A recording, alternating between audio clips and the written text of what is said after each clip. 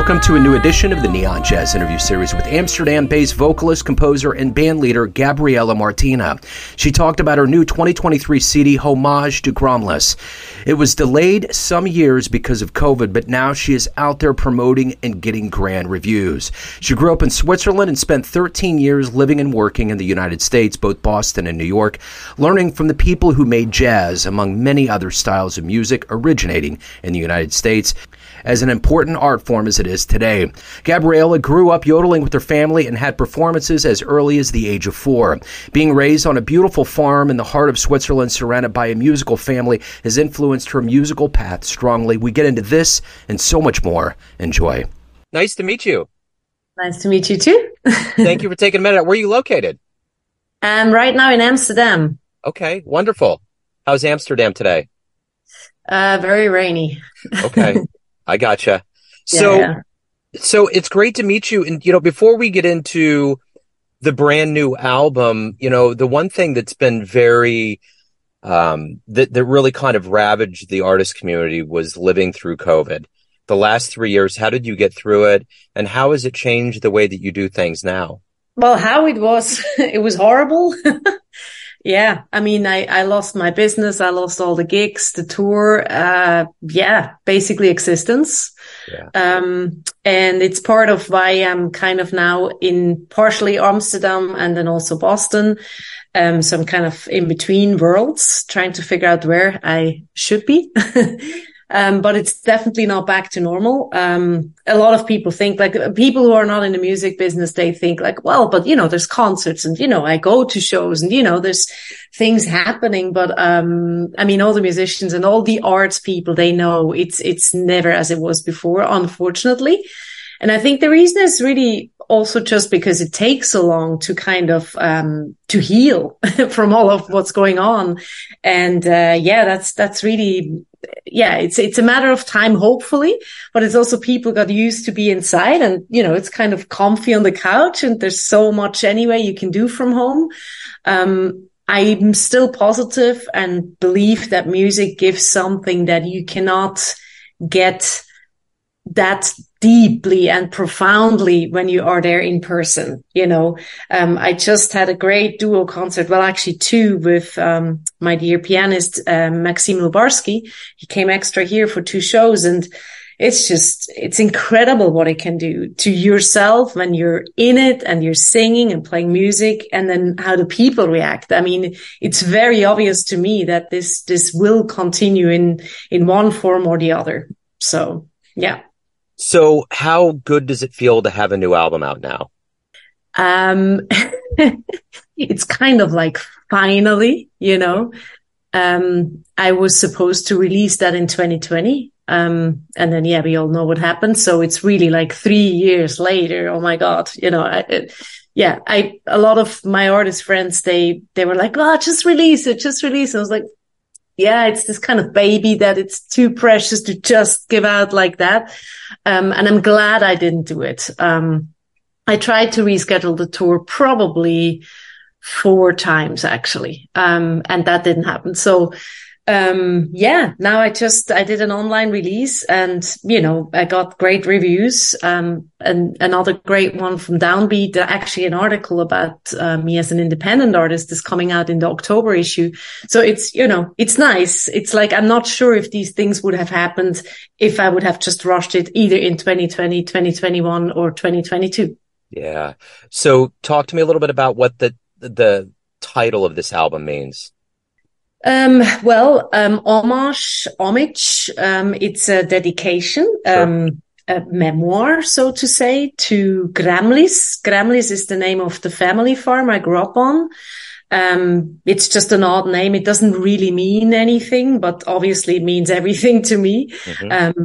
It's a family farm where my parents were the farmers for the past 45 years. And I grew up there my first 24 years of my life.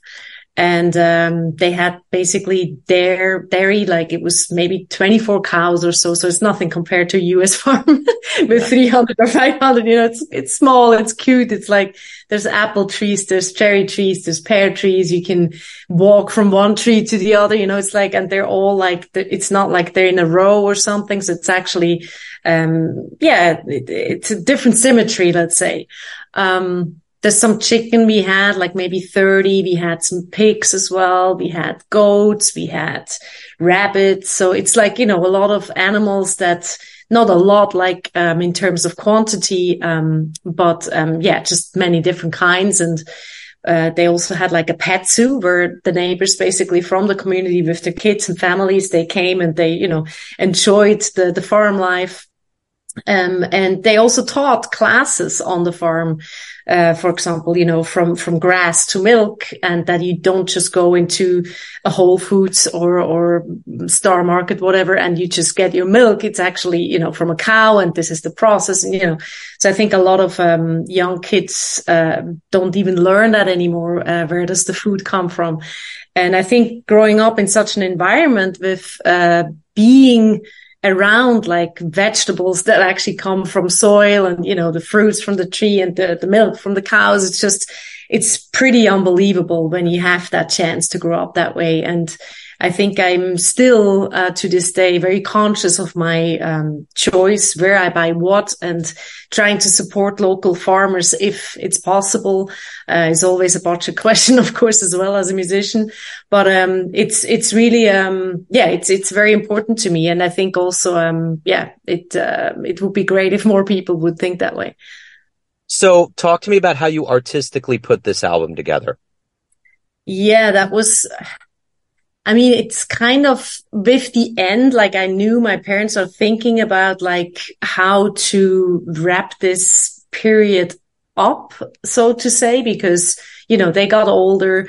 Financially, it was not really, you know, they couldn't really do it anymore because it's just, it's difficult as farmers. They didn't have helpers on the farm, also because of that reason. And it was just really kind of like, okay, like they need to move forward with something. And they stopped actually in 2018. And then I was really feeling like, wow, so if I would go home now to Switzerland, I don't have a home anymore. This is insane. You know, that farm is gone. And nobody knew what's going to happen with it. And, you know, I have siblings, but they didn't, neither them or I wanted to take it over, because we all have different professions. And yeah, there was a big, you know, thing going on, with what's going to happen with the farm. Is another family coming? And, you know, and that actually was a big voting in the community and with the state and everything. So it turned out that the family, a new family basically moved in years later, and the whole house was renovated, etc. But to put this musically together, like I think it started in my mind probably in 2016, 17. And the reason was probably because I was starting to yodel, in Boston. I don't know why. It just kind of came to me, and I realized that there is something I have to look into deeper, because this is not just, it's not just doing sounds with me. It's actually very emotional when I yodel. And I kind of avoided that for many years because I was just like, well, okay. I mean, I'm studying jazz. I love funk. I love R&B, soul, whatever. Right. And that's what I was singing all these years. But I also grew up yodeling, and I kind of forgot about that because during teenage, it got like more like embarrassing or something. It's like, well, you know, it's kind of yodeling. So, and then I just tried to fuse that somehow, because I was like, this is part of me. I have to somehow put that into my compositions because it just makes sense. But the process was definitely not an easy one. And I still think to this day that not all tunes work. Some work better than others. But again, like the ones that I think they don't work, some people were like, no, that's my favorite tune. So, you know, go figure. I don't know. Yeah. So what are you ultimately hoping the listener gets from this album? I mean, it's really like, in a way, also a gift, to my family, because it's a lifetime's work, of keeping something like that up for so long and with so much love and care and dedication, and also just ambition to pass knowledge onwards to a younger generation, So it's huge. Like, I mean, they're really known, my parents, in that village, Horb, in Switzerland. So to this day, when they walk around, it's like, Josef, Marie-Therese, so it's like they created something very special. And I think for me, it's like that, it's kind of really like at the end of such a big chapter to also celebrate the successes they had, because I think with a lot of things, they go to end, right? Like, be it a business, be it whatever, an institution that needs to shut down, whatever. It's like, it's not just shut down, closing. It's also like, wow.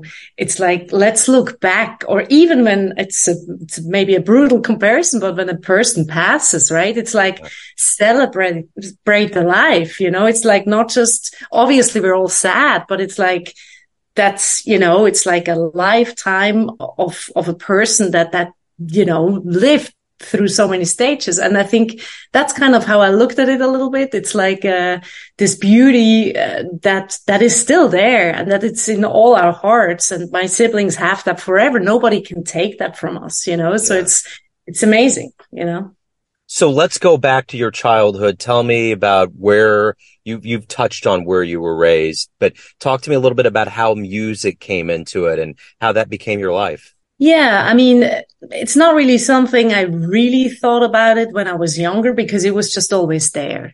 Music was always in our household. Like, my mom plays the piano, she plays the accordion. My dad yodels to this day. He goes every Tuesday evening to a yodel rehearsal. And my mom was also a classical singer, and she sang in a classical choir and had solos. I wouldn't say she did it professionally like I did, but she did it to a really, high level, and whatever she could do with the time on the farm that was available for her.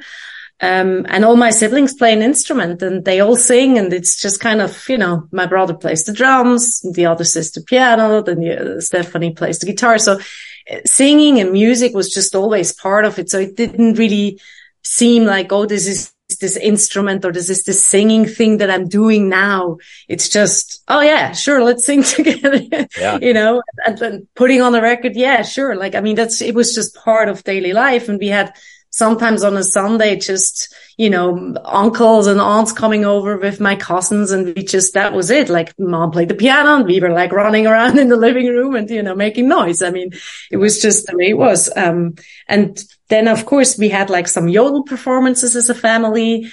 And that, at the beginning, I didn't really know what that means. Like, now we have to wear this Tracht, like this Swiss outfit, that you wear when you yodel, and then you stand there and you yodel, and it's kind of more formal, right? So I just didn't think too much about it. But I think when it really started was when I was, 15, I took my first voice lessons. And then with 16, 17, I think I started to sing like really intensely with, actually before that already, but just along with music. I, did some musicals. Then I started to join bands. I was very, very active in Switzerland. And I had a solo at school where I sang The Girl from Ipanema. Oh, nice. It's a classic, but for some reason, because that was kind of like the tune that I think made me realize how people react to my voice. I sang that, and it was a whole school performance. And at the end, they wanted that solo to hear one more time, right? So, and I was like, okay, that's interesting. So I didn't really feel that impact of my voice up until then. And I think from then on, I took it more serious and, looked into studying music and trying to put more music in my daily life, etc. So when did you kind of, the focus, when did it kind of become jazz centered? Yeah, it's funny because we have like not too many options, or used to have not too many options at that time to study music in Switzerland. because it was either like classical or then, jazz. But that's the thing. Like, I didn't want to do classical. I knew that. But jazz in Switzerland didn't make sense either to me. So I was in funk groups. I did rock, pop. I did all kinds of things, but studying jazz in Switzerland just, and I did go to the jazz school. I also studied in London for a year, but the jazz school in Lucerne didn't really say much to me at that time. It's not that it's not a good school, but my head and mind, it was just in a different place. I was not ready for jazz. But at the same time, I heard about Berklee College of Music. And that was when, somebody told me, well, the tuition is insane, but, you can try and I was just investing my entire time to just do fundraising concerts, applying for foundations to somehow get me over there to do one semester. With all the work I did in day jobs and who knows what, I was actually able to graduate from Berklee. And that was quite something for me. So who were influences? Who were some jazz influences that really swayed the way that you approach the craft? Well, it's not only jazz, really. Like I'm not a big fan of genres. I'm not sure if you can hear that with my compositions. Yeah. I guess the umbrella probably is jazz. That's what I also often say. But yeah, I do love classical music, maybe not back then, but I do now. I love jazz of all kinds of sorts. I love hip hop. I love pop rock. I mean, it just what it has to be, I think, and also a lot of world music. That's also a funny term, but like from what country, right? It's like, there's so many. It just has to be good, and it has to be music that's authentic and meant from the artists, because you feel very soon like, is this like fake somebody trying to be in a role of maybe fitting into whatever another person, maybe the producer has told her to do in a certain way. So I've never been a fan of these kinds of things. And I feel you can hear that quickly. And you also see how long can a musician, or let's use the big word of an artist, actually keep on going, right? I mean, all these like Voice of America or Voice of the Netherlands or Switzerland, or whatever. There's sometimes really good singers in them, right? But then they maybe make one album, and then what happens after, right? So it's I think being a musician is really, it's a lifestyle. It's like a way of living. And, you see who is still there when they're 40, when they're 50, when they're 60, when they're 70, or when they're let's say a huge example, Wayne Shorter, right? Yeah. So it's just, differences. So what was the first live show that you ever saw that really blew you away? Oof. I wouldn't remember a particular kind, actually.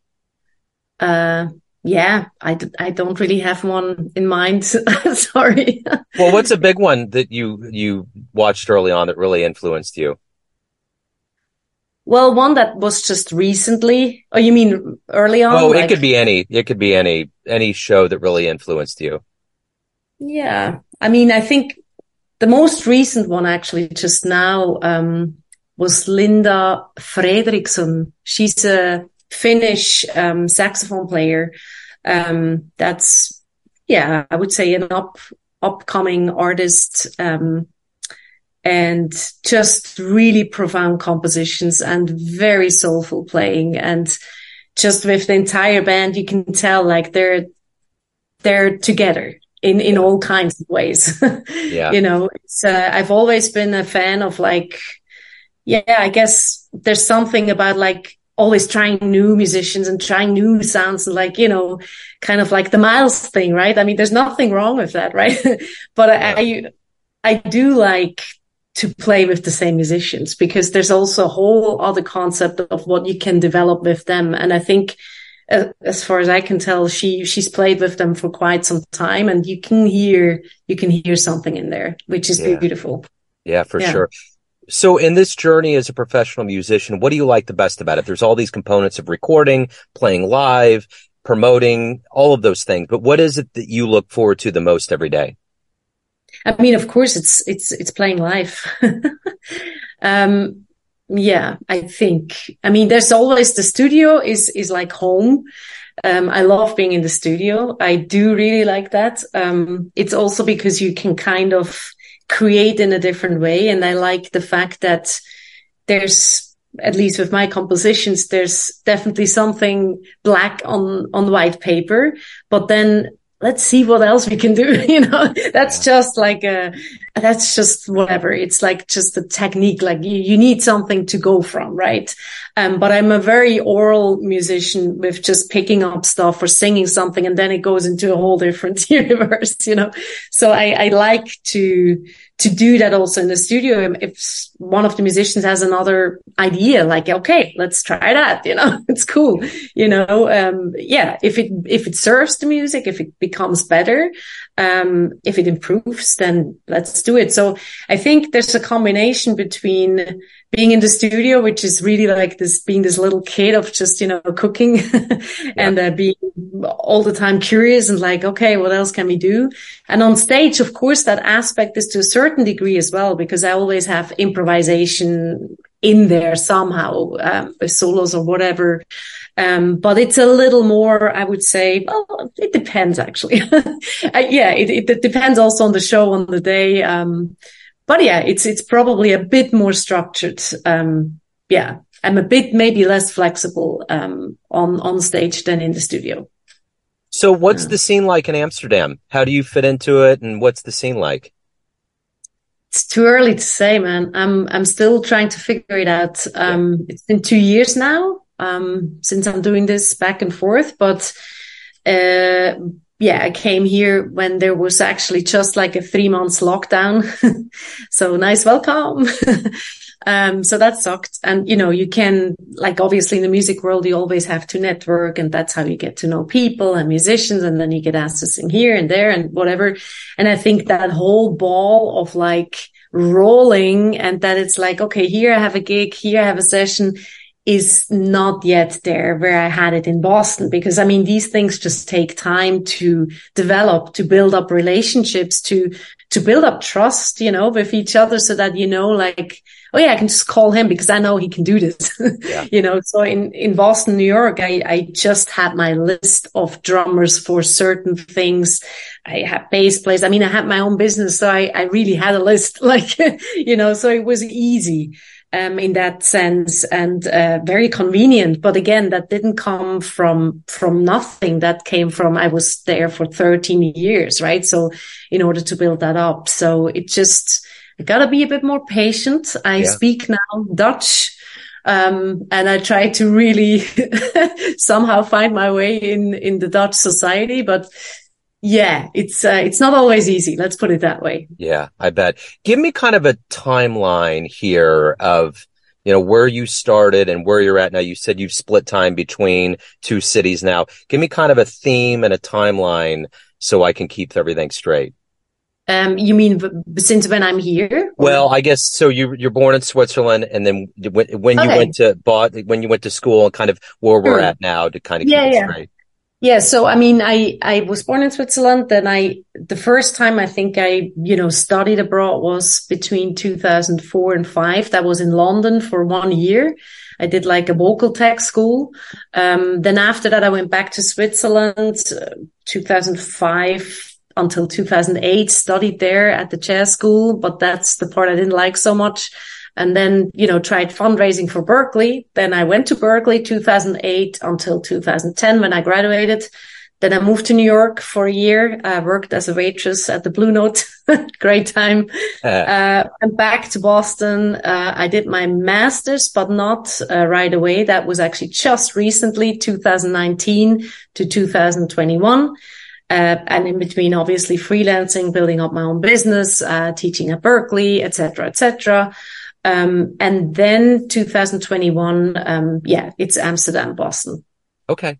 So, I mean, since we're more jazz centric here, I won't pigeonhole it that way, but why do you love music? What is it that you love the best about being a practitioner of music?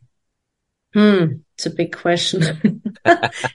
Because the funny thing is there's so much you have to do as an independent artist that's not fun. And I wonder often myself, like, you do know when the moment comes, like, that it's worth it. But damn, it's a lot of other work you have to do to get to this little moment of, like, it's amazing. I think, I'm just looking back now at the duo gig I had with Maxime. I think it's this sort of thing that you feel on stage that maybe some people would call magic or spiritual, or I don't know, like this big question mark of, something was there, something happened. I felt it too. It's like, and it's really hard to describe, but it can only happen when people are in the same room, because you don't feel that, like, right now with a Zoom call. Yeah. There's just something missing. And voice being like a very personal instrument and a very, how shall I say? Well, it's the instrument within you, right? It's in your body. So it makes a little bit of a difference, I guess, compared to like an instrument you have on the outside. You really, you feel the vibration of the sound everywhere, because we're like 70 or even 80% out of water. So there's a physical, experience you have when you produce these sounds, because everything is basically, moving, vibrating, right? So I think, and we take a lot of risks together. So when you're on stage and you have a good band where the musicians are really sensitive and they really listen, and all they want is good for each other, and not that the other one fucks up and then stands out because he forgot to come in or whatever. No, it's all support. It's like, okay, there was a fuck up. Let's cover it. Let's make something else. It's like that. That is what I feel like it should be in real life too. It's like, well, we should highlight each other's strengths and not weaknesses. It's like, it doesn't help. Sure, we have to look at what doesn't work and improve and become better, but we can actually do that really well. And I like that about American culture. It's like, no, you're awesome. Just go for it. Just do it. I actually kind of miss that here, because it's like, Dutch people are very straightforward and then very, a bit rude sometimes. And it's, sometimes I wonder, is it necessary to say it that way, or could it be done with a bit more love and kindness, But again, I'm just learning. It's a different culture and, still at the beginning. But I think it's that it's this, these very special moments that I think everybody feels like when it happens. And hopefully, obviously not just musicians, because then something is not working, right? Like, I mean, it has to be, I see it more like as a circle, like the musicians, they give a lot, but then the audience receives it and gives it back. So it's kind of a give and take. Yeah. That's extremely, fulfilling and just like, amazing. And maybe call it spiritual, whatever. Yeah. So if anyone wants to pick up the brand new album, learn more about any shows that you have coming up, anything about your history, where's the best place to go? I would say my website. Okay. I'm going a little bit the Maria Schneider way. I mean, I have not the whole album on Spotify for that reason. So it's like 5 tunes, I believe, and just teasers. And if you want the whole album, you gotta buy it on my website. I have it also on other places. CD Baby, I think, distributed it on some other places. But it's the artist's page. That would be the best purchase. Yeah. Right on. Where we maybe make some money. Yeah, that's why I wanted to make sure that we got the right traffic going in the right direction. Gabriela, thank you so much for your time today. Best of luck with everything. And I don't know if, you have plans to come to Kansas City, but we would love to host you here. Oh, that sounds great. I'll let you know. Thank you so much for your time. Best of luck with everything. I appreciate it. Thank you so much. Take care. Thanks for listening and tuning in to another Neon Jazz interview, where we give you a bit of insight into the finest players and minds in Switzerland, Amsterdam, Kansas City, and spots all over the globe, giving fans all that jazz. Thanks to Gabriela for her time, music, and story. If you want to hear more Neon Jazz interviews, you can find us on Spotify and Apple Podcasts. Subscribe to us at YouTube, and for everything Neon Jazz, go to theneonjazz.blogspot.com. Until next time, enjoy the jazz, my friends.